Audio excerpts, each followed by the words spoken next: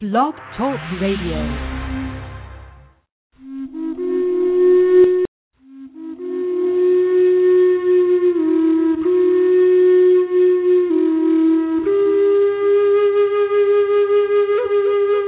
Welcome to the Spirit Seeker Hour. Spirit Seeker Hour is your chance to delve into the world of your inner spirit. The Spirit Seeker Hour is brought to you by Spirit Seeker Magazine. Go to www.spiritseeker.com to find out more. And now, here's Cindy Meyer. Hello and welcome, and it is my divine pleasure to bring this show to you each and every week. We have been doing the show on this platform for over 3 years, and there are over 200 wonderful interviews archived at blogtalkradio.com/Cindy Meyer, and that's spelled CYNDEMEYER. So please tell your friends, your family, your loved ones all about this show, because it's just amazing how much knowledge from all of the different people that we interview. We interview authors, we interview musicians, we interview teachers, just any format, spiritual leaders, anyone that is doing the work to enhance the mind, body, and spirit of individuals, and collectively, we affect the world. So I'm just going to do a few announcements, and then I will bring my guest on. So the announcements are Spirit Seeker will be taking a group from all over the U.S. to Arkansas to do a crystal mining trip the first weekend in September. The information can be found at spiritseeker.com, or send me an email to info@spiritseeker.com, and I will send you information on that crystal mining trip. We will be visiting the hot springs in the underground baths and that are spring-fed, and working with crystals. We'll be crystal mining for 2 days. So it'll be fun. There's lots of things happening with that. The other thing is that Spirit Seeker is sponsoring David Pramal and Meaton, who are known as the mantra musicians. They use mantras to bring about healing, and they will be in the Chicago area, and we are a sponsor of that event. So that's coming up on September 10th. So you can go to the crystal mining, come back, and then go to Chicago. Okay, so that's the announcements. Everything else is in Spirit Seeker Magazine, and as the announcement said at the beginning, you can read that at spiritseeker.com. All right, so today I have a wonderful guest who is making a change in the world. Her name is Ester Nicholson. She has a very eclectic background. She started off with her fame and recognition being a celebrated vocalist, formerly with Bette Midler and Rod Stewart. She's a gifted speaker, teacher, spiritual therapist, author, and a former addict who has developed a unique and powerful 12-step informed complementary program for healing dependence. And this is, something that is front and center on so many of our minds. So, Ester, please welcome to the call. Thank you so much, Cindy. Thank you for having me here. Oh, my gosh. I prepare a lot for these shows, you can imagine, and when I was reading just some of the things, about your past and, where you've been, where you are, where you're going, I mean, it's an amazing story. Yes. Yeah, it is quite a story, isn't it? Well, and it is, and it's just heartfelt, and, So, Ester, we could go in a lot of directions, but I'd just like you to, start sharing, and then I'll ask questions. And callers, if you have questions, you just have to press 1 on your phone, and then my producer will bring you on a little bit later in the show with your question. But let's just, Ester, what were you like as a little girl? Were you singing, dancing? I mean, what was your childhood like? Let's start there and move forward. Well, there were a lot of dualistic things happening in my childhood. On one hand, I was an adored baby daughter of older parents and the baby sister of 7 older siblings. And on the other hand, I was this abused, kind of not wanted child by my mother. And so I got a lot of mixed messages. But I think the message that stuck in for me the most, which I believe is one of the causes of addiction, the symptom of addiction, they are based in the core wounds, the illusions, the feelings of unworthiness and not enoughness and not being wanted and not being loved and all of that. And so that first addiction, before I knew anything about drugs and alcohol, that first addiction was to fear and to wanting to be approved of and wanting to be wanted and please don't leave me, and that addiction to those illusions, of course, the cause to that is based in the false belief that you're separate and apart from your wholeness, which is God. And so it is from that place that insatiable hunger was created for anything external to myself to give me that instant gratification of being enough, of being accepted, of being wanted. And so that manifested in being addicted to love in all of the wrong places, men, boys when I was a teenager, and then later on men, and unhealthy relationships, and then of course the substance of cocaine abuse.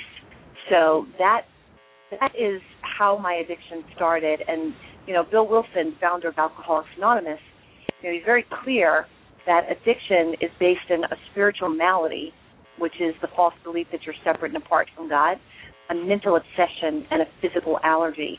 So the addiction starts way before you start injecting stuff into your body. Right. Injecting stuff into your body, yeah. Yeah, it's in the energy field, and and it's so interesting. I've worked with some phenomenal healers along the way and teachers, and they always say that what we know, thoughts are things. And whatever the core thought is, it's in the energy field long before it manifests with the physical. Absolutely, right? Cindy. Yep. Right, and you grew up in a religious family with your father being a Baptist minister, so you had. It sounds like you had that, that support. A lot of people don't even have that support, but you had that. But it didn't matter. The core thought. Well, and if you were the youngest of 7 daughters. Is that what you said? The youngest of 7 children. I have 5 brothers and 2 other sisters. Okay. Yeah. Okay. Yeah, and we know that religion is again, there were some mixed messages there as well, because while having my dad as a minister and growing up in a church that was filled with cousins and relatives and extended family and all of that, yes, there was a sense of foundation. Absolutely, there was a sense of foundation. And then on the other hand, because I was born into an environment of people that, while had faith in something, were still operating from a very dualistic consciousness of God up there somewhere, out there somewhere, versus within their very own beingness. So there was a lot of dysfunction there as well. Right. And my path, my journey was that I took that in, and I took that on as my identity. So while, yes, I had the foundation of something that was very powerful, which really served me when I was out in those streets doing cocaine and God knows what else, there was something that kept me strong. And there was something that, when people saw me, they'd say, "You don't belong here, church girl." You know what I mean? Oh, how funny. They just knew. They knew. Yeah, they knew. How funny. So there was something about that, but and then on the other hand, the part of it that was based in the dis-ease, that also informed every aspect of my life as well. Wow. So, one of the stories that I read, about you is that you would stand in the background, or the backyard rather, as a little kid with your microphone. Absolutely. Just visioning. I mean, yet, when you were singing, did you see? I know you sang in the church and your family and everything, but you just had a bigger destiny even when you were a little kid. I can just sense it, like you just knew. When I came into the awareness of New Thought, ancient wisdom principles and the law of attraction and all of that, I was like, wow, I've been doing this since I was 5 years old. I could feel it. I was like, this girl just knew. Right. And I didn't know it. I didn't know when I was standing in my backyard with the broom or my hairbrush, singing to the trees and doing my little poses and stuff, and taking my bows and all of that. I had no idea that I was creating right then. Right. I was creating my vision. Mm-hmm. You know?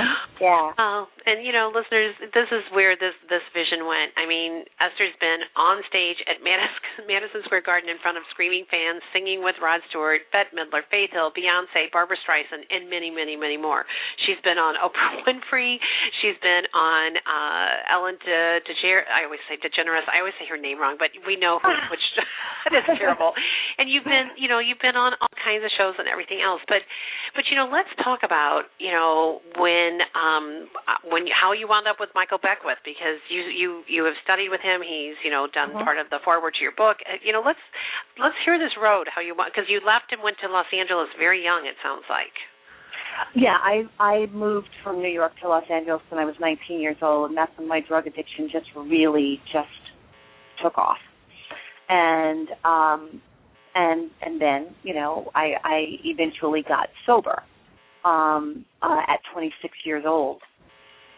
And when I made the decision to get sober, I was very fortunate in that I was not one of those people that just said, I'm going to go to 20 meetings, a week and just hang out in the fellowship and get addicted to meetings.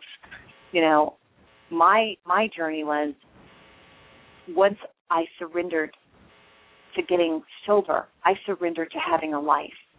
And I wanted to know God beyond the God that I was brought up with. There was something calling me to go deeper than I ever had before. So I really surrendered to those 12 steps of recovery. And I practiced them, and I worked at them, and I surrendered to them for the first 10 years of my sobriety. And I had an amazing spiritual experience, and I was in deep change. But at 10 years of sobriety, the steps had stopped working because they had done all they were designed to do. They were designed to get me sober, to get me cleaned up, to support me in cleaning up a lot of the wreckage of my past, and in having a spiritual experience. But even Bill Wilson says in the Big Book of Alcoholics Anonymous, in order to recover, and you can recover from addiction, that you must maintain your spiritual life and you must enlarge your spiritual life. And so those steps stopped working for me. It's like I had hit a wall, which is exactly what I was supposed to do, because the divine impulse within me was calling me forth to go deeper. And so one of the young ladies I was sponsoring said, you got to come to my church, Agape.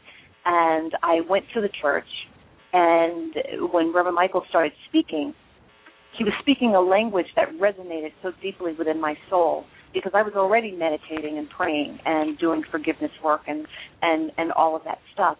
But he was pulling me deeper to go deeper. And so that's actually how Soul Recovery, my book, was created, was when I saw, there's something that needs to be added here to this teaching of New Thought, Ancient Wisdom for the people that are in those communities. And there's definitely something that needs to be added to the people in the 12-step program. And so I was the bridge. And so I found a way to bridge those two teachings. Well, and recovery. Michael Beckwith, I mean, what a person to, have as a mentor. I mean, absolutely. I met Michael, this was let me think. It was, I think, 1992 or 1993. And at that time, he was not, where he, was well known. I mean, he was still, he taught at a reunion. It was a gathering of religious science, divine science, unity, all these. We would have a conference in the Lake of the Ozarks, Midwest, and we had John Randolph Price as speakers, Michael Beckwith. Wow. And, so you get the feel, and I just remember hearing Michael Beckwith speak and thinking, this man's going to go somewhere. And then, since I've heard him so many times at different conferences and been inspired by his music, his devotion, Ricky, Byers Beckwith, his wife. I mean, so here you are, and you worked with him for quite some time, became, certified as one of the spiritual counselors. Practitioners, Yeah, I mean, so this work is what you gleaned, all this with all the knowledge you'd already learned, and this is how you came to this book. Absolutely, because I had to practice all of the principles in the book, all the teachings in the book. I had to practice myself, and I saw that with the 12 steps, something, at a certain point, I needed to go deeper. And then I saw with metaphysics, well, I needed to go deeper there too. So, in working those two healing modalities, it was like, oh wow, this creates for me a complete practice. And so it's like people need to know about this. Right. So not only did I start speaking about it and doing workshops on it, incorporating all of the principles from the 12 steps and metaphysics, and singing about it and writing about it and all of that, like we need to get a book out there so that it can touch so many more lives. Mm-hmm. Yeah. So, this is another part of the addiction. Even when, not even when, but as you climbed out of the depths of this, and this one excerpt, I thought, people who have had anyone in their life with addiction, a lot of times you don't know the stories. You know that it's bad, but you don't really know how bad it gets before a person hits rock bottom. But this one part was just so touching. It said, "I've done it again. When all the drugs were gone, the realization of having spent my very last dime dawned on me.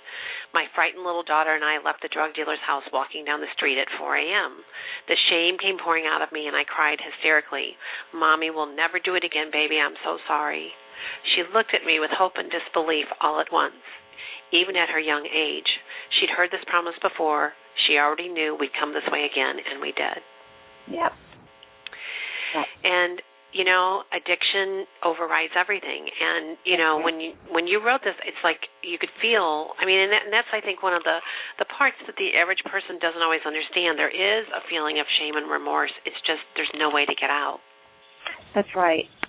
I mean, I remember that when that actually happened, and I was just devastated that something had come over me that had just totally taken over my mind. And it's almost like you go into this hypnotic state. That's what obsession is. That's what addiction does. You go into this hypnotic state, and it feels like what the illusion is telling you is so real and so true. And then you act on it, and then all of a sudden something snaps its fingers, like all of your money being gone, and, you like wake up and you're like, oh, my God, I can't believe I just did that again. But what I want to say, Cindy, is that people, when you think about the word addiction, the first thing that comes to mind is substance abuse, drugs and alcohol. But is it not true that people experience that even when it doesn't come to drugs and alcohol? What about those food addictions? What about those sex addictions? What about when, those cigarette and nicotine addictions? It's the same addiction. It's just a different symptom, and the cause is absolutely the same. What about the addiction to procrastination, or the addiction to self-sabotaging behaviors? How many times have people made the same New Year's resolution over and over and over again just to find themselves the very next year still in the same spot they were the year before? That's an addiction. Right.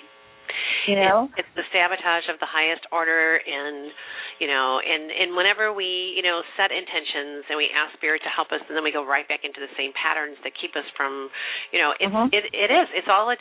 all from the psyche. Most of it is, it's just, we know there's physical addictions, but there's also, just the addiction to suffering and pain, because that's right. That there's behavioral addictions and dependencies, and there's substance addiction. And substance addiction is based on a spiritual malady, a mental obsession, and a physical allergy. Behavioral addiction is based on a spiritual malady and a mental obsession. And it's just as devastating. It's just as demoralizing. It may not be as obvious as smoking crack. It may not be as obvious as going into a blackout, from alcohol, but it is just as devastating. And, at 26 years of sobriety, I've had to look at my the many other addictions in my life once the drugs and alcohol was removed. And so that's why Soul Recovery says 12 steps for the rest of us, because it's not just for people that are suffering from drug addiction or alcoholism. It's like, look, the definition of addiction is when you have lost the ability to choose. Right. When you have lost the power to choose. Right. Where you just, it's no longer you're at choice, you're at effect. Absolutely, yeah. Right. And so, I really like what Colin Tipping, who's the author of Radical Forgiveness, says. He says, in this book, Esther Nicholson captures the power and promise of forgiveness for a community that desperately needs it. Mm-hmm. She shows how to expand the 12-step process into a comprehensive spiritual teaching. I strongly recommend this book for anyone seeking their own soul recovery. So, Esther, let's talk about this. Let's talk about the soul and how it becomes fragmented and how we can put the pieces back together, which is what your book is addressing, and that big part of forgiveness, because there's so much shame that goes with addiction. Right. Well, first of all, Cindy, the soul is never fragmented. The soul remains whole and complete because the soul is God. The soul is immutable. It never changes. It is your wholeness. It is order. It is peace. It is infinite love. It is what it is. And we become disconnected from that. And so the disconnection from that in consciousness is what causes the addictions and, the behavioral patterns and all of that.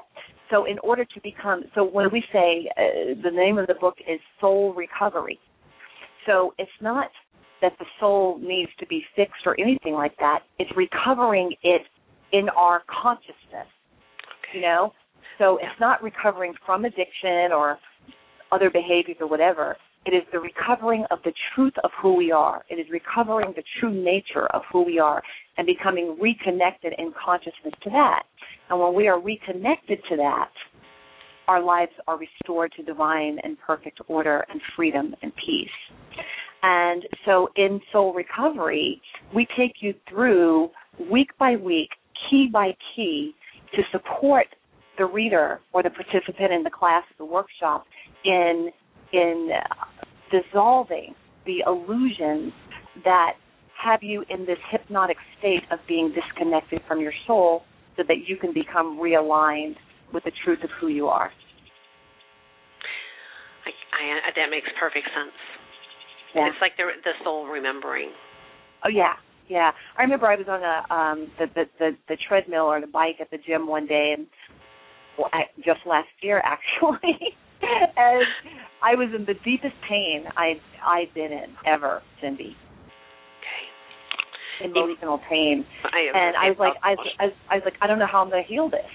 And there was a sign right in front of me. I look up, and there was a sign right in front of me, and it said, "The soul knows exactly what to do to heal."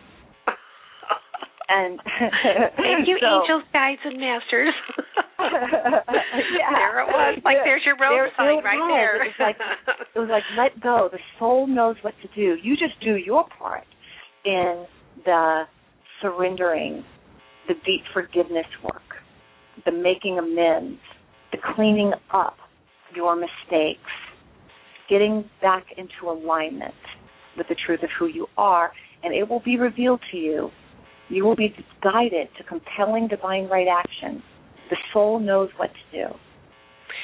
Well, and this month, listeners, in Spirit Seeker magazine, there's an article by Ester, 7 Keys to Healing the Broken Heart of an Addict, no matter what your addiction. It's the same process, no matter what the addiction is. How do we heal the heart? And your 7 steps that you practice on a daily basis. Yes. You say, especially when you're walking through the fire of divine refinement. I love the way you put that in your own life. Yeah. So let's just talk just a little bit about this, because it's very beautiful. This is like only a snippet of what wisdom you're going to get from this book. It's like, but here are these basic 7 steps. So the first one is feel the pain. Yeah, well, I live out loud, Cindy, as you know. And so last year I went through the deepest heartbreak that I'd ever experienced, and it was with someone that I thought I was going to marry and was my beloved and my soulmate. And all of a sudden he changed his mind. All of a sudden he went through a traumatic emotional experience, and he just became a different person, and he just forgot that he loved me. And I was on the floor. I was absolutely on the floor. With all of my spiritual awareness and knowledge, it was another dark night of the soul, which is very necessary. It was very necessary for me to go to another level, another layer of really healing some abandonment and betrayal and rejection issues that I didn't know was still operating in my consciousness. Right. That core thought. That deep core thought. I wasn't planned. I wasn't wanted. I'm not the one they want. That whole deal came back, which happens when we're ready to go to another level. We know this. That's right. It's the dark night of the soul that we have to go through to get to the other side. That's right. And today I'm grateful for that. But when that was happening, so it's through that experience and every healing tool that I use to get to where I am today, it's like I need to share this. And one of the things that I share is feel the pain. It's like I did not do a spiritual bypass.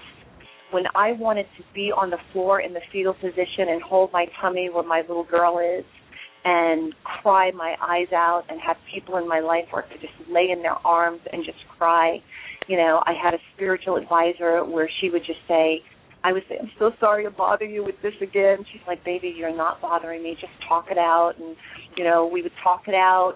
I would curse him out in my mind and, all of that. And then I'd forgive him again. And I just allowed myself everything with no judgment on myself. Right. And, I just allowed it.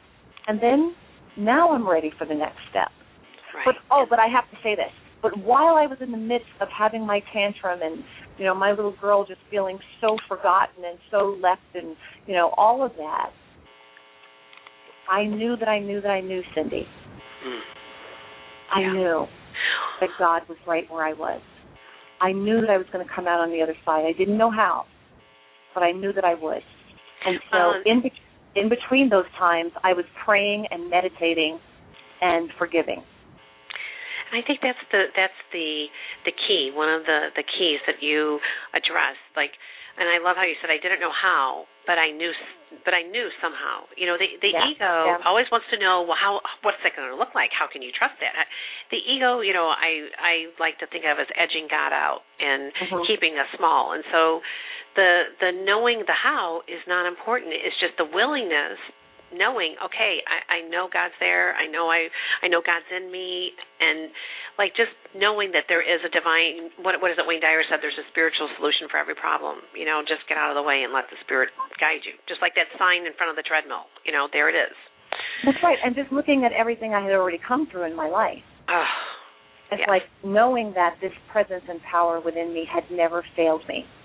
Right. That I've always not only ended up landing on my feet, but better and stronger than ever before. So I knew that to the degree that this was painful, that was the degree of the spiritual blessing that was on its way. Yeah. Then I love your step 2, and I'm just going to read this because it's, you kind of shared a little bit already with when you called your spiritual friend and you said, I'm sorry to be talking about this again. And she's like, no. Number 2, tell your story to people on a spiritual path who can be compassionate with your pain, but have the ability to take you past the story to your healing. And I love this. No more Starbucks dates with your best friend to talk about what others did to you over and over and over again. That's just not an option. No. I just thought, oh my God, this girl's got it. She understands. We need to be around the spiritual folks with the light that get us to the other side of this. Thank you very much. Absolutely. And the reason I could talk about the Starbucks thing, Cindy, is because I've done it. It's like I'm not saying something that I don't know about. I know how attractive that is. I know how, you just want to hook up with your girls and, talk about it one more time and get them to agree with you, how horrible that person is and all of that. Comfort and I think once or twice that might be necessary. Right. But after that once or twice, you want to be able to be with someone who, yes, you can tell your story again, and they'll be like, yes, sweetheart, I understand. I know how much this hurts. Now are you ready to hear the truth? Right, and get past it. And so step 3 is one word: forgive, and forgive. Yeah. That is going to take you home.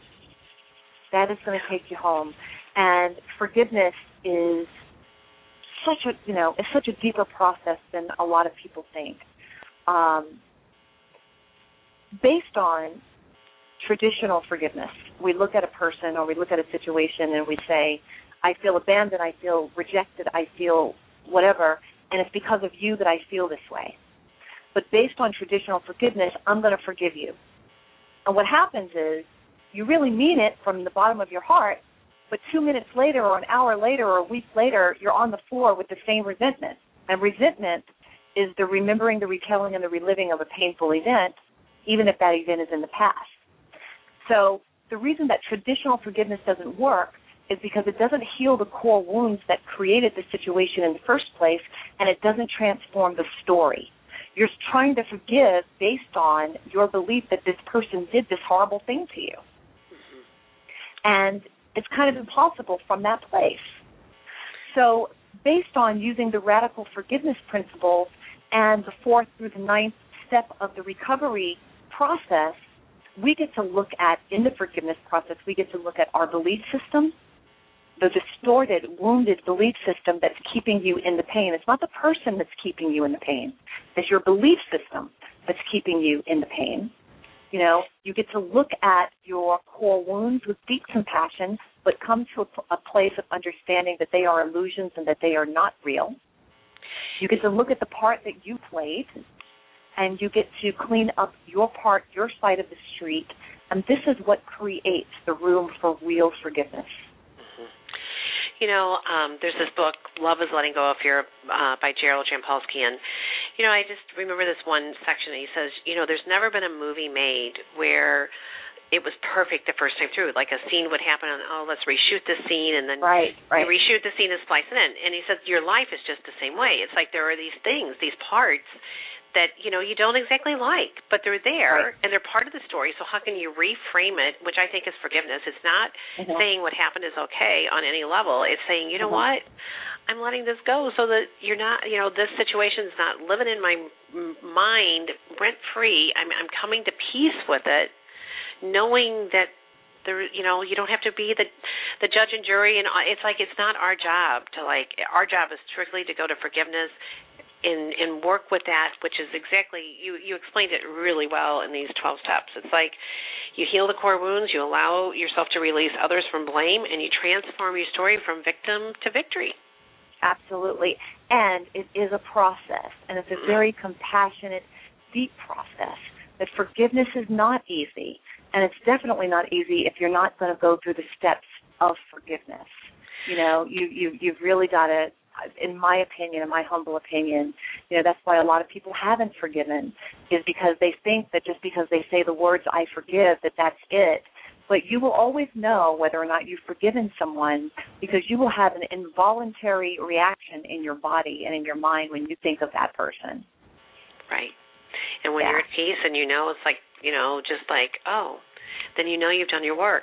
So listeners, I want to give you the website, because before we go to the next step, I want to share about Esther's Facebook page too. So you can go to her main website, which is soulrecovery.org, and Ester Nicholson is spelled Ester.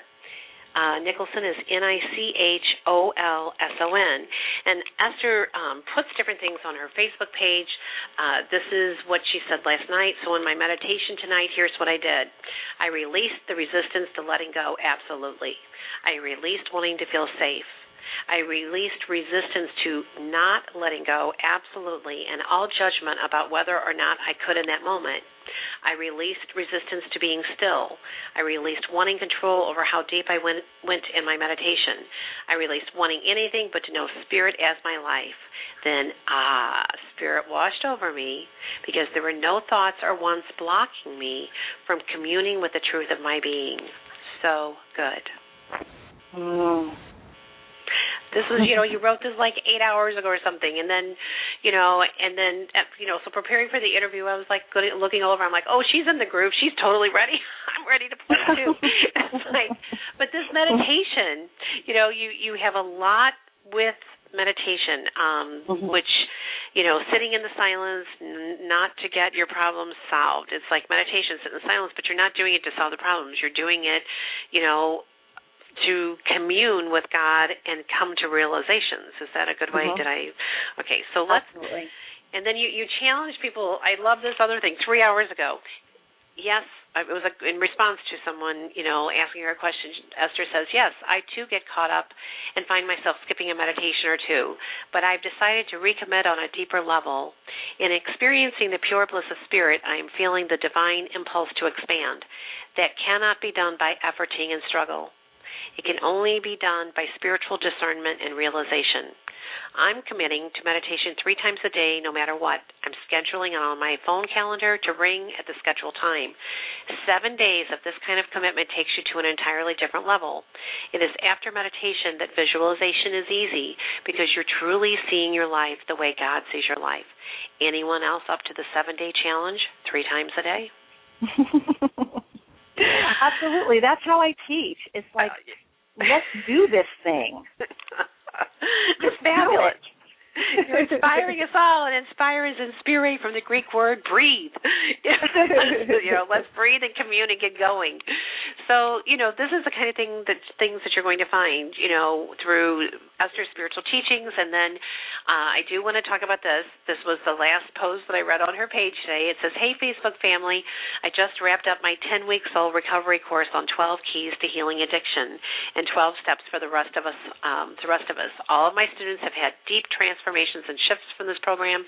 Therapists, ministers, and practitioners now have new powerful tools to add to their own work with clients in their communities. And we are starting our new class.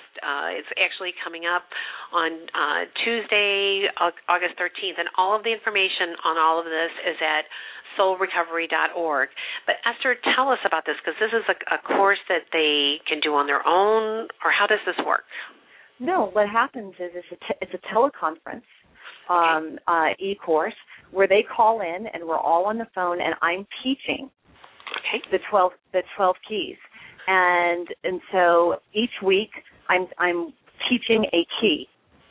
And then I give homework where the students do the homework and they email it to me. I respond on it. I, tweak it or give them suggestions or whatever. And then they come in the next week and I teach the next class. And then we have Q&A and all of that. So it's like you're attending a class, except it's a teleconference.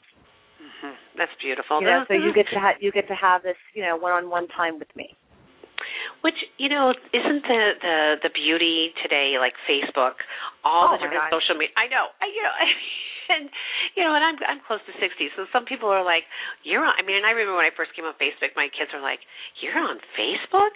I'm like, absolutely, absolutely. And, we had a little bit of a challenge. I'm not going to go into all of it, but some paperwork for my daughter that needed to get to the State Department in Washington, D.C. was delivered to a residence. There's no one at the residence. It was just a mistake. UPS entered the wrong address, and there it went. Well, her FBI background check that took 6 weeks to do is in there, and she's teaching in Spain. And if that doesn't happen, if we can't get that packet, which, we've sent couriers by, UPS, et cetera, we've done so much. But let me tell you where it all came from. I put it on Facebook. In this, Cindy Myers Spirit Seeker realm of Facebook, so many people started praying. They started giving, now we have a councilman working with us. We have it's amazing what can happen with group mind, power of prayer, and coming together. That's right. So this right. Well, one or more are gathered. Here I am in the midst. That's right. So this telecourse is just wonderful that you're offering this. Because I know you're busy. You were like speaking and you're at conferences now.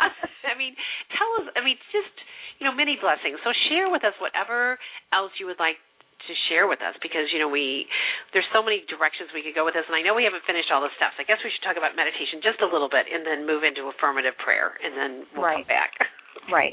Well, meditation is the most important part of my life, Cindy.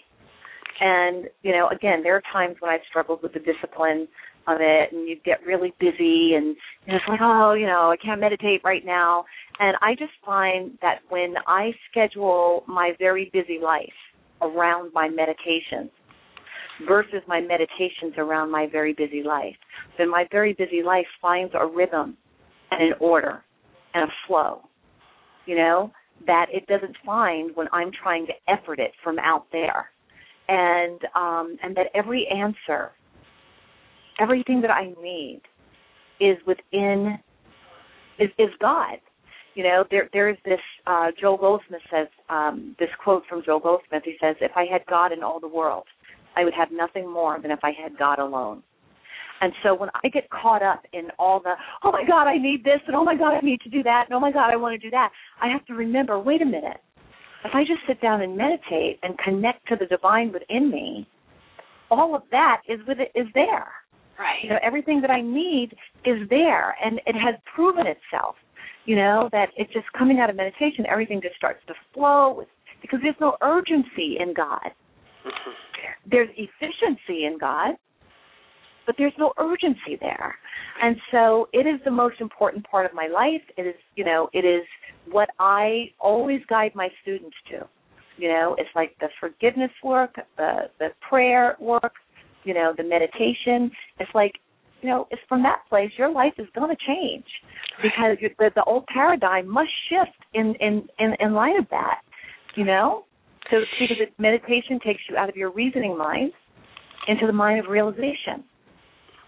Yeah, so, it's divine timing, divine mind. It's all divine. I mean, and there's no way to explain that in the rational mind. So many people think meditation is hard. They can't stop the noisy thoughts. Well, you know what? The noisy thoughts are part of the meditation. Absolutely, and I would just like to speak to that for one moment. That is why I created a section in my book called Spiritual Foreplay. Can you tell I'm a lover? Yes. Fun.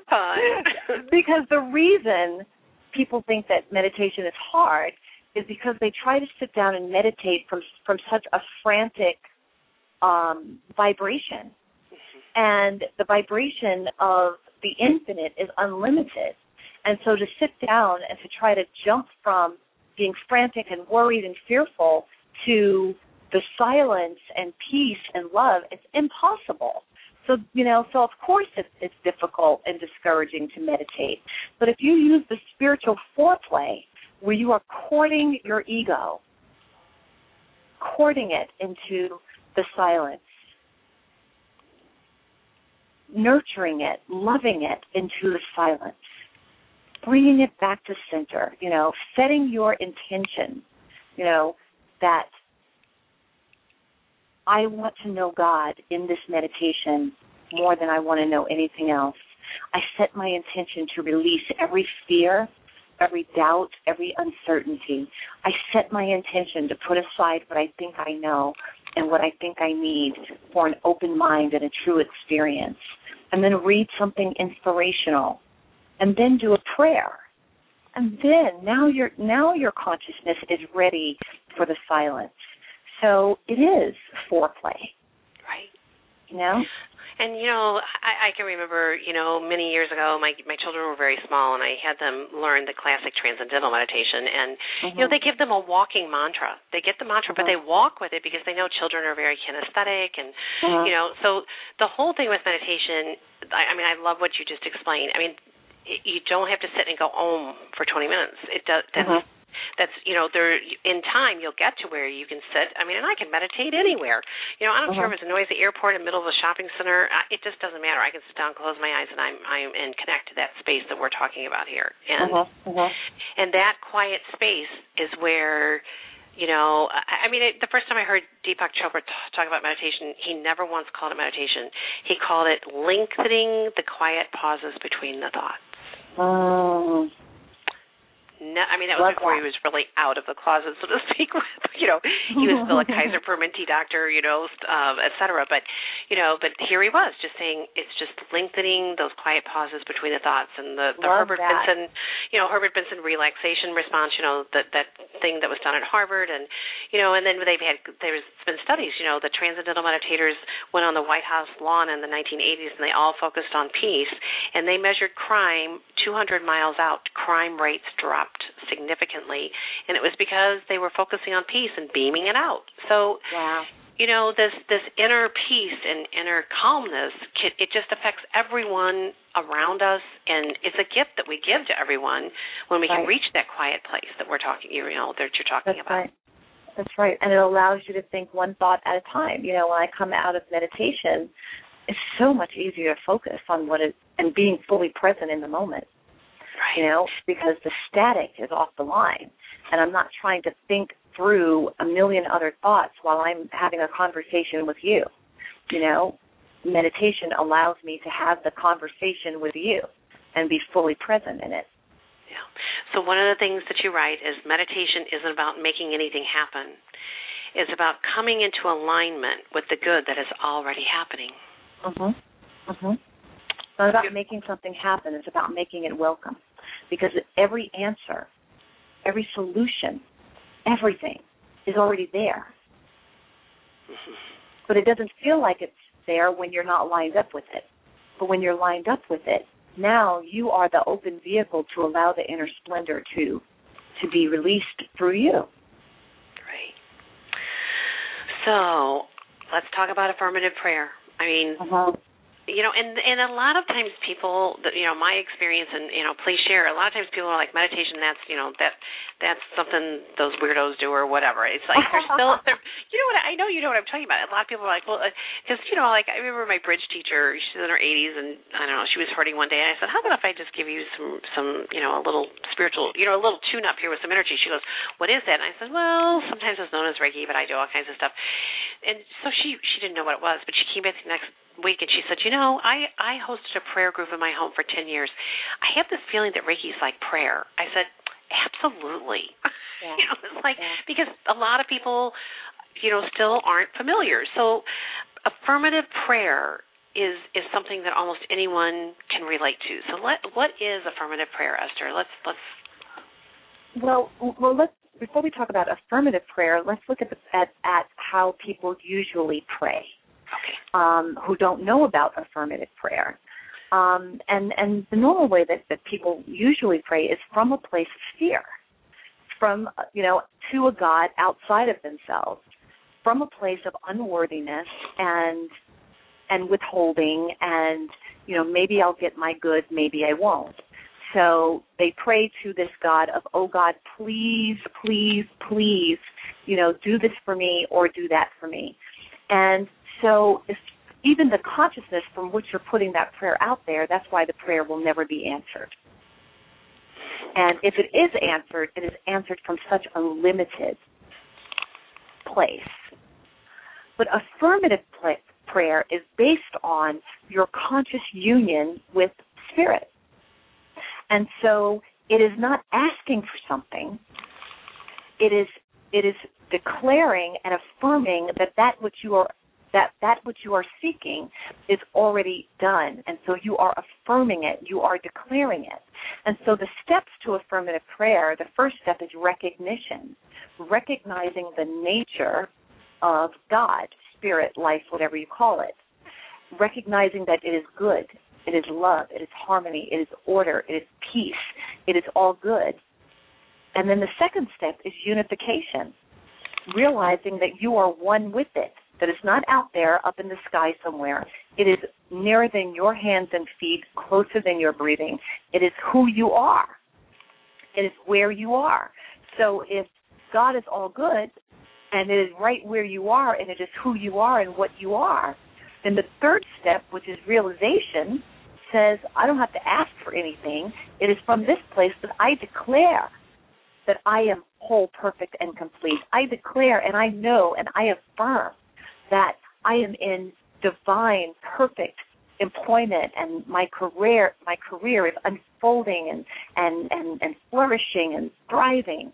It is from this place that you get to claim and affirm what it is that you want.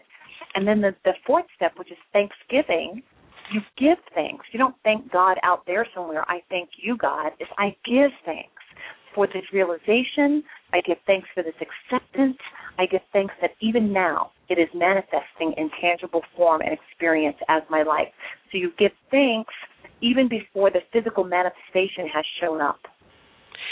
And then the fifth step is I release this word into law, knowing it is so, and so it is. And Ernest Holmes says, now you release in quiet confidence and faith that it is done. And then you can just sit back and you know that it's done. Right.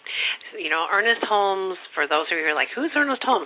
He is the founder of Science of Mind, the religious science, and his work is just phenomenal. And oh, yeah. So you basically, not basically, very similar spiritual treatment, what you did. It's like you're doing the spiritual treatment, you're knowing that it is so right here, right now, you're claiming it, you're willing to receive it. And, the thing that is so important, and many people do not get it, they will pray for what they don't want. They'll say, please, God, do not bring me any more, blah, blah, blah. And I have a story about that. Okay. Several years ago, when I was before I was in a relationship, I put on my vision board, I'm calling forth a man in my life who absolutely does not have underage children. Right? Of course you got it. Right. Oh, my God, it's fake. I get this guy with not only underage children, but they're totally crazy. It's like, it was just horrible. But I got exactly what it is that I didn't want, because my focus was on what I didn't want. And then later on, I started affirming, I call forth my beloved. And if he has children, they're adults, they're independent, they're sane, and they're out of the house. And we love to see them come visit, and we appreciate it when they go home. So it was just, my focus was just different. So absolutely, people pray for what they don't want. Right. And so here's the deal. When you say I don't want something, all the universe hears is I want, because the don't is negated, because the attention is on, once again, what you don't want. So, absolutely. This whole thing is where the attention goes, the energy flows. So if you want a peaceful, harmonious man who has peaceful, harmonious children who are highly intelligent and capable, then that's what you focus on. And, I have a really good friend who had all these things for her partner, loyal, faithful, all the stuff. She got a black Labrador Retriever. I am not exaggerating. And so then she's like, "Oh, stop it!" And she that said, is hilarious. I know. She was like, "I guess it wasn't clear. I want a loyal, faithful man." Maybe she should put man in there. Oh, I know. And she had hilarious. 78 things on her list, and everybody laughed at her. They were like, "You're never going to get it." I didn't laugh, but a lot of the people in the spiritual community that we were all in with breathwork, they're like, "You're crazy. That's too much." When she met her divine beloved, he had 78 of those 80. And, she was just clear. She was so clear. So, this is the whole thing, the clarity with affirmative prayer and all the steps Esther took us through. And, and by the way, we're going to go through the 7 steps, but this is what Esther does every single day. She says, here are the 7 steps that I practice on a daily basis, but especially when I'm walking through the fire of divine refinement in my own life. I love that. I just love it. The fire of divine refinement. It's like I'm refining it, going to a new level and playing. That's absolutely right. That's right. Oh, beautiful. So step 7 is similar to the one about the the Starbucks and the lamenting, but it's a little different too. So step 7 is surround yourself with love and support from family and friends. Exercise, eat healthy. And a little note, Krispy Kremes might not be the best thing for you right now, so treat yourself in a healthy way. I know, I love that. And have as much fun as possible, which is enlightenment. People think enlightenment is hard work. Yes, there's some work to it, but it's lightening up, So let's talk about this part of hanging out with people who are of the same vibration or higher. Absolutely. It is so important to have balance in your life and to have fun. And yes, spiritual work. The reason that it's called work is because it is working in the opposite direction of how you've been conditioned to be with yourself. So it does take a certain amount of energy to do meditation and do forgiveness work and all of that, because it is stretching your consciousness beyond where it is accustomed to going. And so in that, it's so important to say, you know what, I'm going to go to a movie with a girlfriend. I'm going to laugh my butt off. I'm going to hang out with some friends, and we're going to dance, and we're going to party, and we're just, we're not even going to talk about any spiritual matters or, whatever. We're just going to talk stuff, and we're going to have fun, and we're going to tell jokes, and it's another aspect of God. God is joy. Right.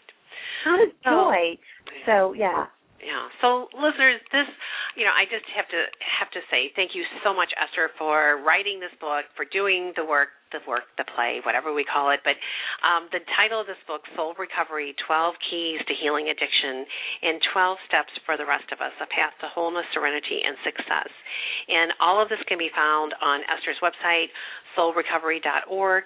And I just want to mention with this show, there's several ways you can support the show. Number one, if you go to Blog Talk Radio and blogtalkradio.com/Cindy Meyer, spelled CYNDEMEYER, you'll be on my page with Blog Talk. And we are a featured show now because so many of you have liked the show, and I just want to thank you for sharing the show with so many friends and family. But have your friends and family send us an email to info@spiritseeker.com.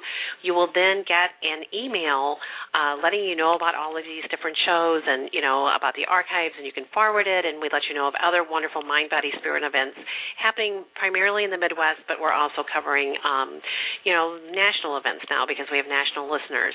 And the other thing that we are starting new to encourage you to actually send that email to info@spiritseeker.com is that one person each month will receive a complimentary life coaching session from Cindy Meyer. And so we will be collecting all those names and doing a drawing once a month. And so you get, a reading, intuitive, spiritual tune-up from Cindy Meyer here. And so we just really know that this is the way. It's grassroots, but it's just helped so much. And we just thank you so much. And Esther, I thank you for the work you're doing. Truly, thank you from my heart to yours. And okay, so listeners, so there it is, Esther Nicholson, soulrecovery.org. Thank you so much.